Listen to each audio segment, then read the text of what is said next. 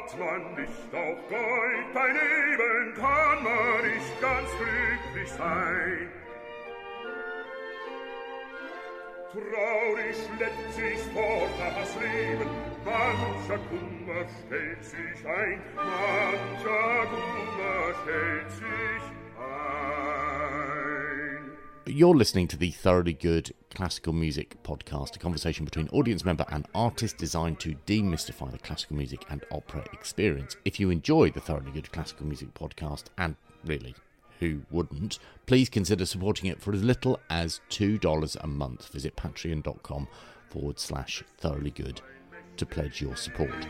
Das Gold, das Gold. The latest Thoroughly Good Classical Music Podcast, well, it's a bit of a hit-and-run kind of affair. The software I'm paying for does now finally work, and it's a joy to use too. But what that means is that I'm able to record, edit, and publish basically all in one day. That makes things a whole lot swifter and easier. This conversation, then, is between me and conductor Timothy Henty. Henty has worked with many UK orchestras, including the Academy of St Martin in the Fields, BBC Scottish Symphony Orchestra, Gothenburg, Royal Liverpool Philharmonic Orchestra, Royal Northern Symphonia Ulster Orchestra, many others, and, closer to my home at least, the London Mozart Players. And it's with them, during lockdown, that he's conjured up something marvellous, something that feels like it's almost been made specifically for me. A series of YouTube documentaries, maybe, featuring contributions from people he's worked with in opera performance. And having watched half of the first one with Tony Pappano and a handful of others, I found I was both gripped and strangely relieved at the same time. It's the kind of in-depth stuff that is lacking, I find, and importantly for me, it's successful content that's been made on a shoestring. There's no music in this podcast, there's only conversation about the series, which is part of the At Home with LMP series. Just search Google for At Home with LMP and you'll see the link to the page, and then look for The Grounded Conductor. That is Timothy Henty's series. But it's also a conversation that focuses on content production, specifically content production for the arts in this weird extended period of downtime.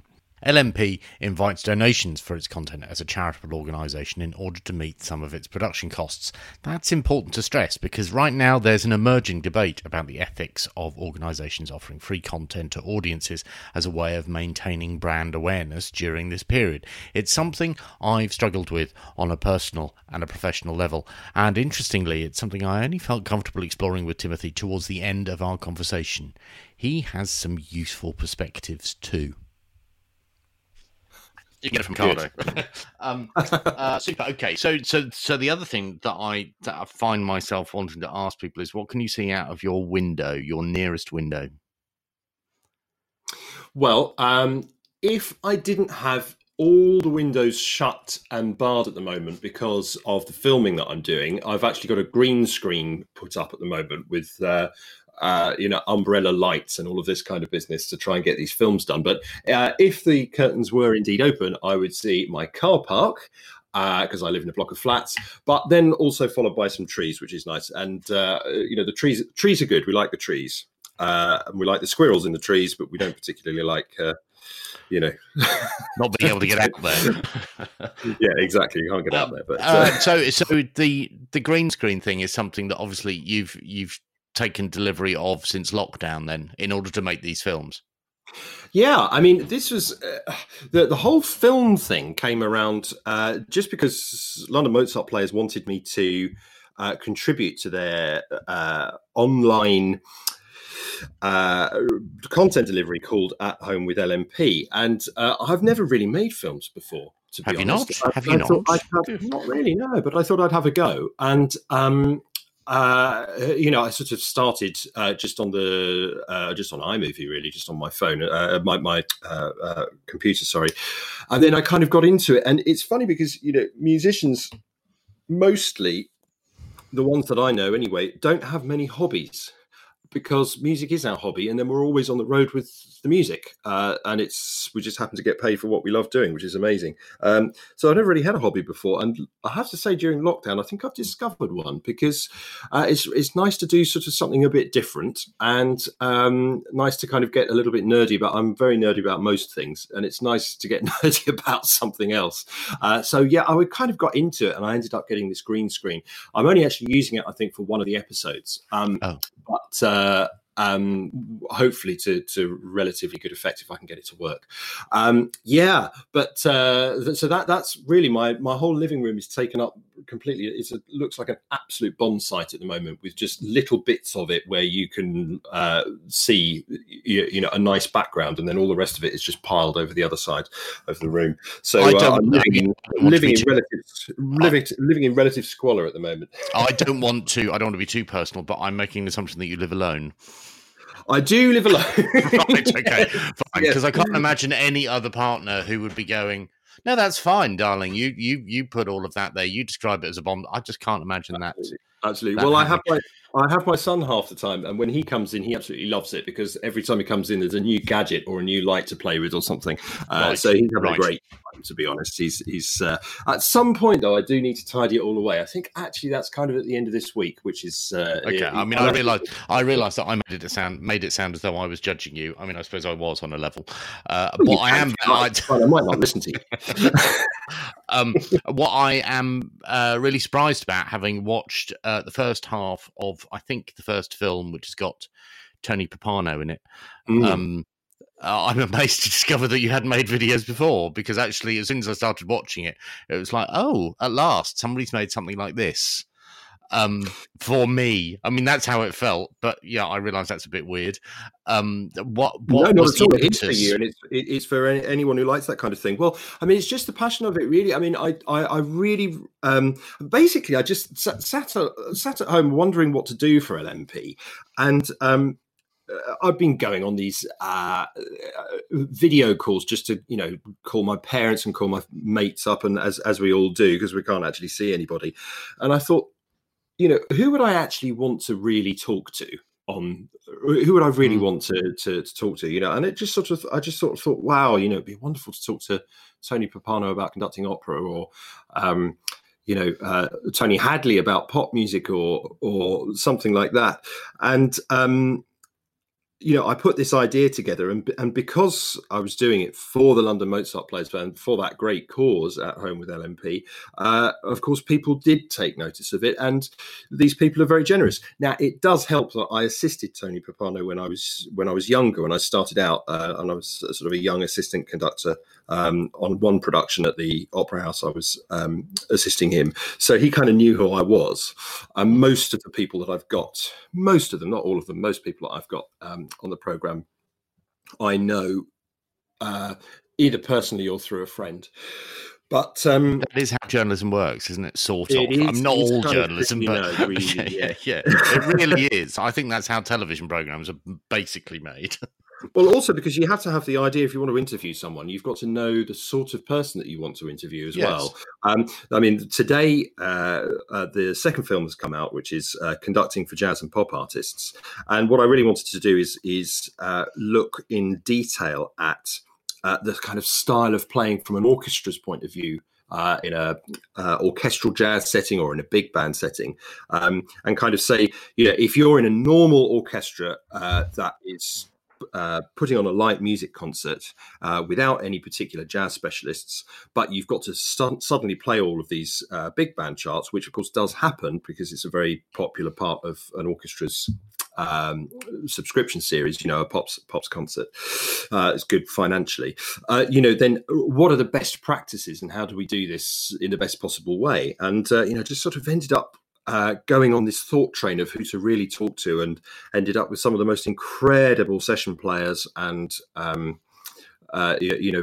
top specialist minds who were very, very happy, because of course they're all sitting at home as well, very, very happy just to talk about what they're passionate about and what they love. And I think that's what has been so fantastic with this series, is that once you get everybody sitting at home on their own, twiddling their thumbs, for want of a better expression, you start to realise actually how passionate they are about what they do.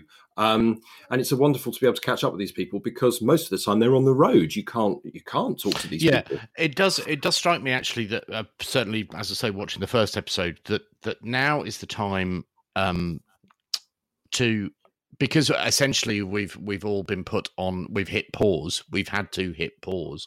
There is now the opportunity for time to go into detail. And my feeling about sort of classical music television, for example, has always been that there's never really felt like there's enough time.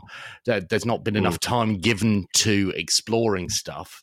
And now there is the time, and there are the platforms, and actually it takes one person who wants to explore that kind of subject material, and suddenly all of the mechanics of the process, all of the things that we would otherwise take for granted, are laid bare. And this is a great time for sort of taking stock of those things that perhaps previously we took advantage of, or took for granted, rather. I completely agree with that, and I do feel that a lot of the coverage of these issues, I wouldn't say it's not very good. It's just fleeting, and it lacks depth, not because of people wanting it to lack depth, but because, as you say, there's not an awful lot of airtime for that kind of stuff, and then not an awful lot of time for producers and writers of programs to actually get those things together.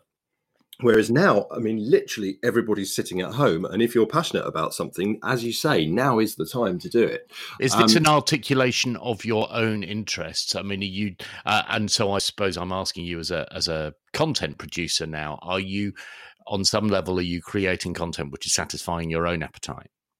Definitely, but from yes, because I've not really created this kind of content before, I wanted episodes that I would feel really comfortable doing. I don't really think that you can go in depth about opera, for example, and how to conduct opera if you've not conducted opera before. Now now, of course, that's really arguable, and you could come back and say, well, of course, a wonderful TV producer would be able to. But my point is getting it together quite quickly, essentially, basically in my living room. You've got to be able to ask the right questions. I certainly didn't feed anything into anybody, but the sort of questions I was asking Tony Pappano came from the point of view of me having conducted opera professionally myself. So, yeah. I'm sort of saying to him, what's the relationship between you and the deputy stage manager? And I wonder, if you hadn't actually been in that situation yourself, would you think to ask that question? Well, indeed. And actually, you're just the opening of that particular episode, that idea of, because I've always thought who exactly is the boss? Is it the director or is it the conductor? And actually, isn't there a bit of tension there? And nobody really, I mean, obviously, those who go in depth about opera and who experience opera on a very regular basis, or who immerse themselves in it, will have the answer to that. But as someone who doesn't often experience opera, that is a question that I didn't realise I posed myself. So I find that quite interesting, and also the point about, and I think I've got this right, our appreciation of what an operatic production is now is rooted in Freud. Is that right? Well, yes. I mean, I know where you're coming from. This whole idea, I think, about, well, let me take that in two parts. The first part of it was who's in charge, and I think the original idea was, if Mozart or Wagner conducted the first performance of their opera, Wagner less so, but Mozart did, I think. There's no question who's in charge. And also, the curtain would open, on Kanzinger, there's not a great deal of thought process behind it. I mean, if you're singing from a balcony, someone might have painted a balcony, that would have been good. But generally speaking, they were quite simple productions.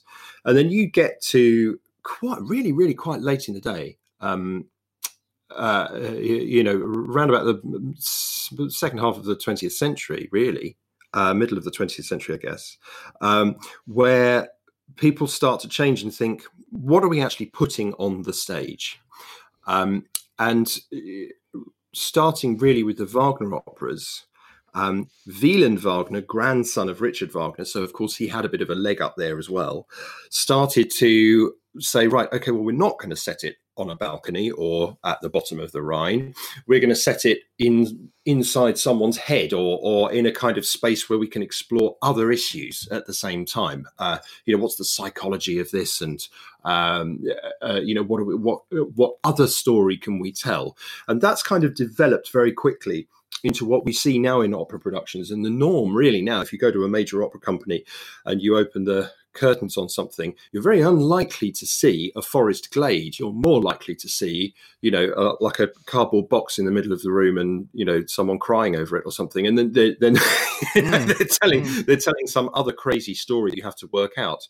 And we can we can make fun of that a little bit. And I was just being a little bit flippant about it, and I didn't mean to be really. The point is that the conductor is trying to do this score that's been around for hundreds of years. The director might be telling a completely different story. If they don't collaborate, we're in trouble. And that's one of the major first bits. Yeah, go on. For me, that's what I find really interesting, and I think that's possibly symptomatic of the time available now, is that is reminding me of an aspect of classical music and the arts that I had forgotten or overlooked, or perhaps in some people's cases they hadn't even realised. And so this period provides us with an opportunity to explore that stuff and understand what is involved, why it's such a big deal. And I really value that. And I think now is the time to be doing that. And I value it too.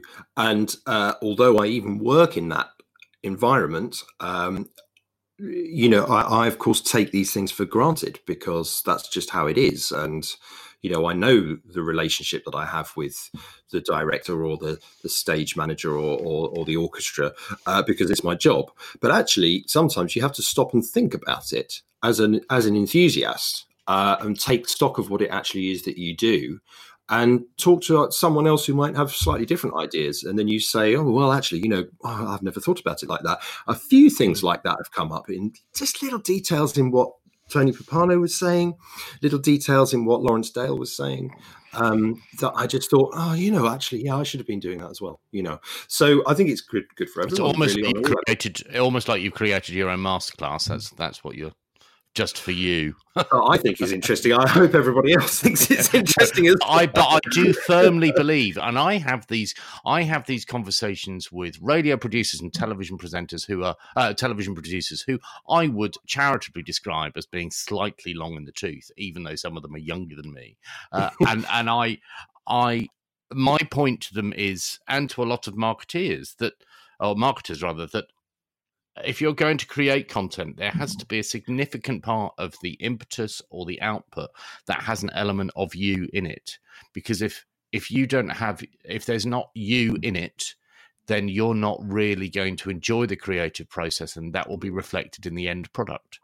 Absolutely. Because it won't be authentic. It won't have integrity. And I don't mean that we're all employed in creating works of art. It's just that but the audience are not idiots. They will know when something doesn't quite sit right, even if they can't articulate why. And the way in which you ensure against that is to make sure that you are effectively creating the content for you, the first member of the audience. That's right. Sorry, I've gone into a bit of a rant there. I'm very sorry about that. It's good. Rant away. It's having a personal voice and having an enthusiasm in it. And if these topics weren't things that I really am passionate about, then it wouldn't really be any point me doing it. I may as well indeed. just you might as well just phone it in.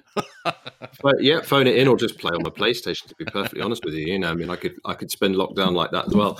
But I think these issues are really passionate to me, and they run through the whole of the series as well. So the one that's just come out today, we've got Conducting for Jazz and Pop Artists out today. Uh-huh. There's a bit at the end where we sort of tackle this issue about the relationship between a conductor and an audio engineer that sits out in the front mixing.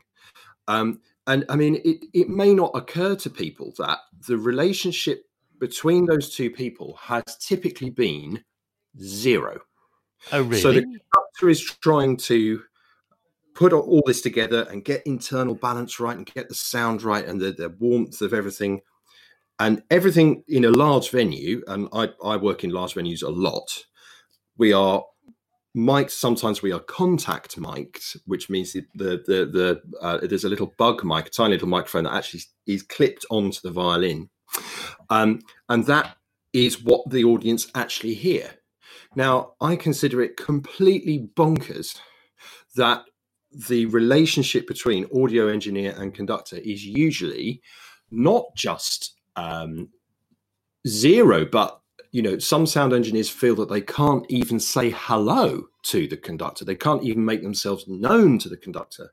But as I say in the film, no conductor that I know that's worth their salt, that has actively looked at this issue, surely would say, if I had a relationship with this guy or this lady, I would make, I would make things 10 times better, and I would get closer to what the composer wanted. But actually, I'm not going to do that because tradition dictates that you don't talk to the guy in the box. That's terrible. So there is. So I was about to say, is that because of a projection on the part of the audio engineer? And I realise that we're making sweeping generalisations here.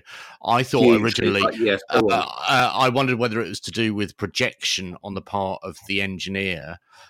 As in sort of, this is the maestro. The terminology around how we name conductors, it brings me out in hives, because I don't think that necessarily helps in a working environment. Horrific. Oh, it's horrific. And I think I consider it an insult, actually. But yeah, it's just, and also I know of some people say, oh, I always call them maestro, especially if I can't pronounce or I can't remember the name. Or I think, well, then you need to try a little bit harder. Frankly, or just say hello. Frankly, But it sounds as though it's not a projection. It sounds as though it is convention, or it's sort of this perception of tradition. There is a whole history behind the way that this doesn't work as a relationship. The audio engineer is traditionally looking up to this great maestro, and therefore can't bother him or her at this time of great need in the rehearsal, and therefore just needs to slink out of the way. That's the first thing. Secondly, audio engineers, every fantastic audio engineer that I know, and I know some top audio engineers, they're all great musicians. But the traditional thinking is that they're not musicians at all. They're a different thing. They didn't study in the great music college, and therefore it's a different kettle of fish. Well, that's also mostly rubbish. So that is one thing. And then maestro on the podium just wants everything done his way, wants everything sorted out, and isn't thinking a sound engineer can amplify things. It's against physics for them to make things quieter. So they can't fix an acoustic, and they can't fix internal balance, and they can't blend a string sound. That's your job. So if you want a homogeneous sound that actually comes out and is your impression of what it needs to be, surely your best friend needs to be this guy. Absolutely. Yes. However, it doesn't work like that. And so therefore, on the other side of things, there is a stereotype of some audio engineers who, as a defense mechanism, as a psychological defense mechanism, will say, oh, we're not going to talk to them. We're not going to deal with that. Yeah. And so this thing builds up and builds up. And over 50 years, this is being built up to the point now, whereas I have to actively run around trying to find this person, say, who are you? And they will slink out of the way. Now, when I work for Cine Concerts, which is the American company that puts on live to projection film concerts, we go all over the world putting on Harry Potter in concert. Loads of people come. We do these things in basketball arenas, 10,000 people at a time. Everything's contact mic'd. That person is also the production manager. So I do have a close relationship with that person. And still, I've spent 2 years bashing the door down. And I finally got to the point where we actually sit with a full score over a pint and talk about this bit that needs to be like that, this bit needs to be like that. And it's this world, it's really unheard of. So there is a short segment of me talking to one of the great audio engineers that I know, saying, come on, what about this? And try to shed some light on it. It's very short, obviously. It's hell of a lot shorter than me rambling on at you. Well, no, I wouldn't. It's a great. Don't do yourself down. Actually, I was really enjoying the conversation. Okay, well, it's very passionate to me, and I really feel that public should be made aware of this. Yes. I mean, what I'm interested in when I hear you explain that is that at the same time, the audio engineer always gets credit. I mean, always gets credit. And if you go back into the archives of jazz recordings or orchestra recordings, actually, in some cases, the audio engineer, the producer, is heralded. Is part of the creative process. But let's not confuse the two issues. What you're talking about there is a recording. What I'm talking about is a live performance. And then they get no credit whatsoever. Oh, I see. Okay, right. The John Coleshaws of the world are rightly lauded for their great work. But it's also, can you imagine, for example, in Harry Potter in Concert, we've got a massive dialogue track, a huge sound effects track. We've got something like 100 people on stage for Harry Potter 3, choir, massive percussion section, synths with about 300 different patches going on, full strings and all of this kind of stuff. And that all has to be mixed in a basketball arena. And it has to be a good enough mix for them to put a clip of it on Instagram and for it to please the top dogs at Warner Brothers. Right. Okay. Yeah. Pressure. Yeah, just a bit. And these guys do it. And we are passionate about delivering that to the people who own these things because we're privileged to do it. So, our quality control on that is huge. And the guy sitting behind the desk has got a massive job to do. If you're not friends with him, you're not going to get what you want as a conductor. Absolutely. Does that tension occur in a recording studio? I mean, my assumption is that it's less so. Yeah, it is definitely less so. And I think one of the reasons for that is that most conductors feel slightly out of their depth in a recording studio. It's a very different environment, not out of their depth musically, but it is, from my experience of doing it, it's very, very different environment of music making. In a concert, you know what you're doing there. You've been trained to do that. You go into a recording studio, somebody else makes it all work. And you're making a music in almost a kind of an artificial environment, and you have to try. And there's also this pressure of consistently trying to create, your very best performance with no spontaneity and no audience there to sort of focus your attention. So it's a very, very difficult environment to work with, also very time pressured. And then you rely very much on the audio engineers. And it is quite funny how we rely on them, almost like little children in a recording studio. And then we get into a live situation and the guy out the front is no higher than, putting the wires together, basically. Whereas the difference trained. The difference is that in the live situation, the conductor has an audience, or at least knows that there is an audience on its way.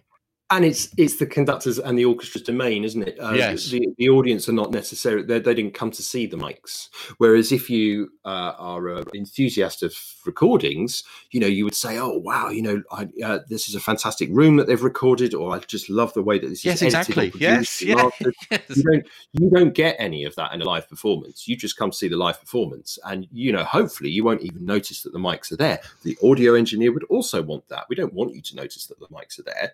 But also, I'm not going to show you how I mark up a score. Well, I might show you, but I'm not going to show the audience. So I get that it's a lack of familiarity with the space, possibly, that accounts for the difference in experience. But I wonder whether there's a sort of a sense of superiority. I'm not speaking about you necessarily, but for some conductors that actually, when they're in their domain, when it's their platform, then actually this is my show. Yeah, I mean, there's a lot of egos in this business. I should be careful what I say because maybe someone thinks I've got it as well. I mean, you can't stand up on that podium if you're not at least self-confident. And to be honest, in the early part of my career, I had a major problem with that. I had all sorts of rehearsal anxiety and all of that kind of stuff because I wasn't originally that sort of person. Let's keep it light, shall we, John? Let's move on. So, let's carry on. We've got this sort of self-confidence that's sort of exuded, and sometimes it's fake from the podium. And actually, that kind of fake self-confidence leads to sort of a professed ego, I think. Yes. In some people, actually, these people are often the most insecure, and the real people who can get the authority are the people who are calm and who trust the people around them. Yes, I agree. I remember working at Aldeburgh on a vocal masterclass course for the Britten Peers School. I think it's perfectly fair to tell this story now. And it was my first year working there, and the administrator, the person who'd commissioned this particular masterclass course, was beside herself with stress because it was Dame Joan Sutherland, and oh my God, it's Dame Joan Sutherland. Everything has to be ironed twice, including the newspapers, and nobody should look at her in the eye, and that kind of thing. And everything has to be cleaned within an inch of its life. And actually, when Joan Sutherland arrived, no surprises. She was utterly adorable and the easiest artist to deal with. Why? Mm-hmm. Because she didn't have anything to prove. I remember this sort of 10-day course being anticipated as the most stressful point in somebody's career. And then when the woman arrived, it's like, oh yes. Well, it's all fine, really, isn't it? So I think there's something in that. I agree with you. You have shattered illusions, challenged assumptions, and I think that, as I said at the beginning of the interview, that's what this time is probably quite useful for. I want to challenge you with one thing because I haven't done it with anybody yet for fear that I might offend them. But the one thing that has emerged during this period in time is the debate around giving content away for free. I'm somebody who has always given content away for free because I've seen it as a marketing opportunity in a desperate bid to get a job. Obviously, I am fully employed, don't get me wrong, but I've always seen content as marketing, and that the challenge is about creating marketing content which is interesting and doesn't seem like marketing content. But right now, a lot of musicians and a lot of content producers, a lot of digital marketers are questioning whether we should be giving out as much content for free as we are. And I wonder, you can tell where I am with it. I wonder what your view, whether you've experienced that, whether you're aware of that debate, or what your view is. Completely. Okay, two things there. First, we are doing at home, well, as far as I'm concerned, at home with LMP is akin to a charitable action, because London Mozart Players, like a lot of orchestras, probably more than most people realise, even the really, really top large symphony orchestras are not salaried at all. The players are members of that orchestra, but they continue to be freelance. Therefore, all the major symphony orchestras, with the exception of the BBC, they're on the salary, but and some of the others, but most of the big symphony orchestras are completely freelance. Therefore, what are they earning at the moment? Nada. When you get to London Mozart Players, that's a fantastic orchestra that has got a long history and legacy and all of that kind of stuff, but it's a small organization. Of course it is. It has to be, because it's a small orchestra. It's a chamber orchestra, and they can't put on massive film concerts. Well, I did do a film concert with them, but they can't put on huge sort of things. They can't back massive pop singers. That's not their remit. They do Mozart and they do Beethoven. They do it brilliantly, and that's fantastic. But can you survive this situation, this crisis, just by sitting at home and twiddling your thumbs? So At Home with LMP is primarily a charity action, and at the end of each film there is a link to donate to the LMP, not just to the players themselves but also to the administration, so that we've still got an LMP at the end.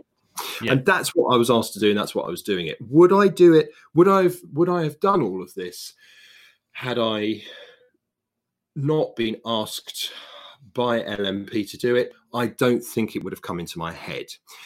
Would I have charged for it?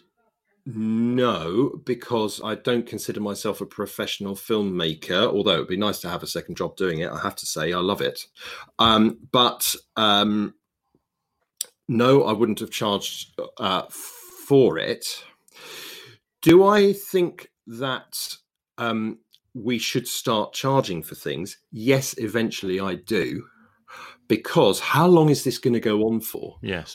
You know, I mean, when are we all actually going to get back? I'm on next to zero at the moment. The reason why is that my whole career is spent conducting in arenas. Well, 80% of my career is spent conducting in arenas, and then the rest of it is spent in an opera house. So we're talking about lots of people crammed into a small space of time, you know, all screaming and clapping and applauding and sweating. So that is not a great place at this moment. And even if we all get back to work and we all go on buses and all of that kind of stuff, are we really going to be packing into arenas anytime soon? So, I mean, next year, and some would argue that isn't, even that's a little premature. Right. So, this is a huge issue for everybody's mental health, as well as financial health. So eventually we're going to have to start charging for content. But then we're really going to have to think about what we're putting out. And then it's not cute lockdown videos with the 4 squares and the people all singing together in different rooms. We've done that now. We have to think on a much bigger scale, and we have to present things that are worth paying for. I think, first of all, you have to do that for free so that people can see that it's worth it. And then you have to really up your game, and if we're going to do online performances, let's do them, but they need to be top quality. And that's what I'm trying to now prepare with the LMP as a full remote performance of Peter and the Wolf by Prokofiev. That will be the last film that I do for them so far. Wow. And it's the full orchestral version of it that we're doing. And I'm going to put it together, but I'm also directing it as well. I don't want to give too much away about it, really, but basically because I'm still working out what's possible. No, that's fine. Don't worry. I wasn't deliberately going silent so that you could sort of dig yourself into a massive hole. No. But it's happening. It's happening. So that is a good proving ground, I think, to see, can we do something of real worth? And also, who would actually buy it? Many people would come to a concert, but are they going to buy a link to a video? Who does that? Where is that audience? Well, I just wonder whether though this period of time, I'm reassured by you saying I think we have to give it away for free now. Yes. And then reform what that content offer is with a view to getting people to pay for it. I get that. I think there is an assumption, there is quite a black and white take in some parts of the debate, which is if you give it away for free, you'll never be able to charge for it. I'm not sure that I necessarily buy into that view. I think that everything is up for grabs. And I do wonder, hearing you speak, whether now is the time for the rules around what makes good online content to be slightly redefined, so that that, for example, that idea of a video should be no more than 3 minutes long. That was a thing that I heard loads of at the BBC. Mm-hmm. And then as soon as video on Twitter and video on Instagram became a thing, then people were going, well, you can't make a video for any longer than 30 seconds. And it became less of a mantra and more of something that was beaten over the head with you. You were beaten over the head by. I wonder whether now, actually, if you, like you say, if you're going to sell something to somebody, if you're going to get people to pay for it, then that's an argument for longer form content. And people might just bite, so long as what they get in return is something that they're not getting somewhere else. True. I mean, my first 2 films have been around about the 1 hour mark. So the 3-minute video is well out of the window. Yes. And I just feel that I had to explore those issues properly. Now, are the next 2 videos going to be like that? No, probably not. Next week, it's programming and devising children's concerts, which I think is an important issue. But is it as in-depth as working out, the difference between a 1920s swing and a 1960s swing in conducting for jazz artists? No, probably not. No, because there's not so much material there, I imagine. Not so much material. So if it takes me, 20 or 30 minutes to say what I need to say, then I'm not going to beat myself up about that at all. I'm not going for any particularly long videos. It's just those first 2, the opera and the jazz and pop artists, were sprawling issues that needed to be discussed properly or not at all, in my view. So I do think longer content is there. I do think that we should work out how to pay for it. But of course, everybody's in financial straits at the moment. Nobody has really any expendable income to speak of that I know, or at least in my little bubble. So, is the time now to say that we should be paying for it? No, I don't think so. But I think that we should be gearing ourselves up to the fact that people should have an idea of what they are going to buy, and they should be able to trust the content providers to produce high quality stuff. And that's what we're all trying to go for, really. It's a massive learning curve for me because, as I say, I've only just started. So, well, you're very good at it. There we are. That's my. Thank you. That sounds. That I realise that sounds slightly insincere, but it is genuine. There were so many other things that were on the list, but unfortunately, it's now been brought to my attention that I'm meant to be in another meeting. Oh dear! I'm talking to you, frankly. So the things that were on the list were Gilbert and Sullivan, because obviously you're a big Gilbert and Sullivan fan. I have to tell you, I hate it. But maybe we'll do that for another podcast where you can tell me why I shouldn't. Did you like and it? Michael Legrand, you've met Michael Legrand, didn't you? That was on the list. list. I worked with him. I worked with him. Yes. And unfortunately, we've run out of time. So we'll have to come back to that because I adore him. And I know nothing about him. Let me know. I'm not going anywhere, so let me know. Right. Okay. Well, when you've cleared up the bomb site, then I'll come back to you. Is there anything else that you'd like to say quickly now that I haven't asked you? No. Other than it's been a pleasure talking to you, and a pleasure doing this for LMP. And I hope you watch the films. Basically, if I may plug them. Well, I mean, that is the purpose of this. So yes, absolutely, you should be doing it. Thank you ever so much for your time. I really appreciate it. You're warmly welcome. You've been listening to the Thoroughly Good Emergency Classical Music Podcast. If you've enjoyed listening to the episode, please consider supporting the podcast series for as little as $2 a month. Just visit patreon.com/thoroughlygood to pledge your support.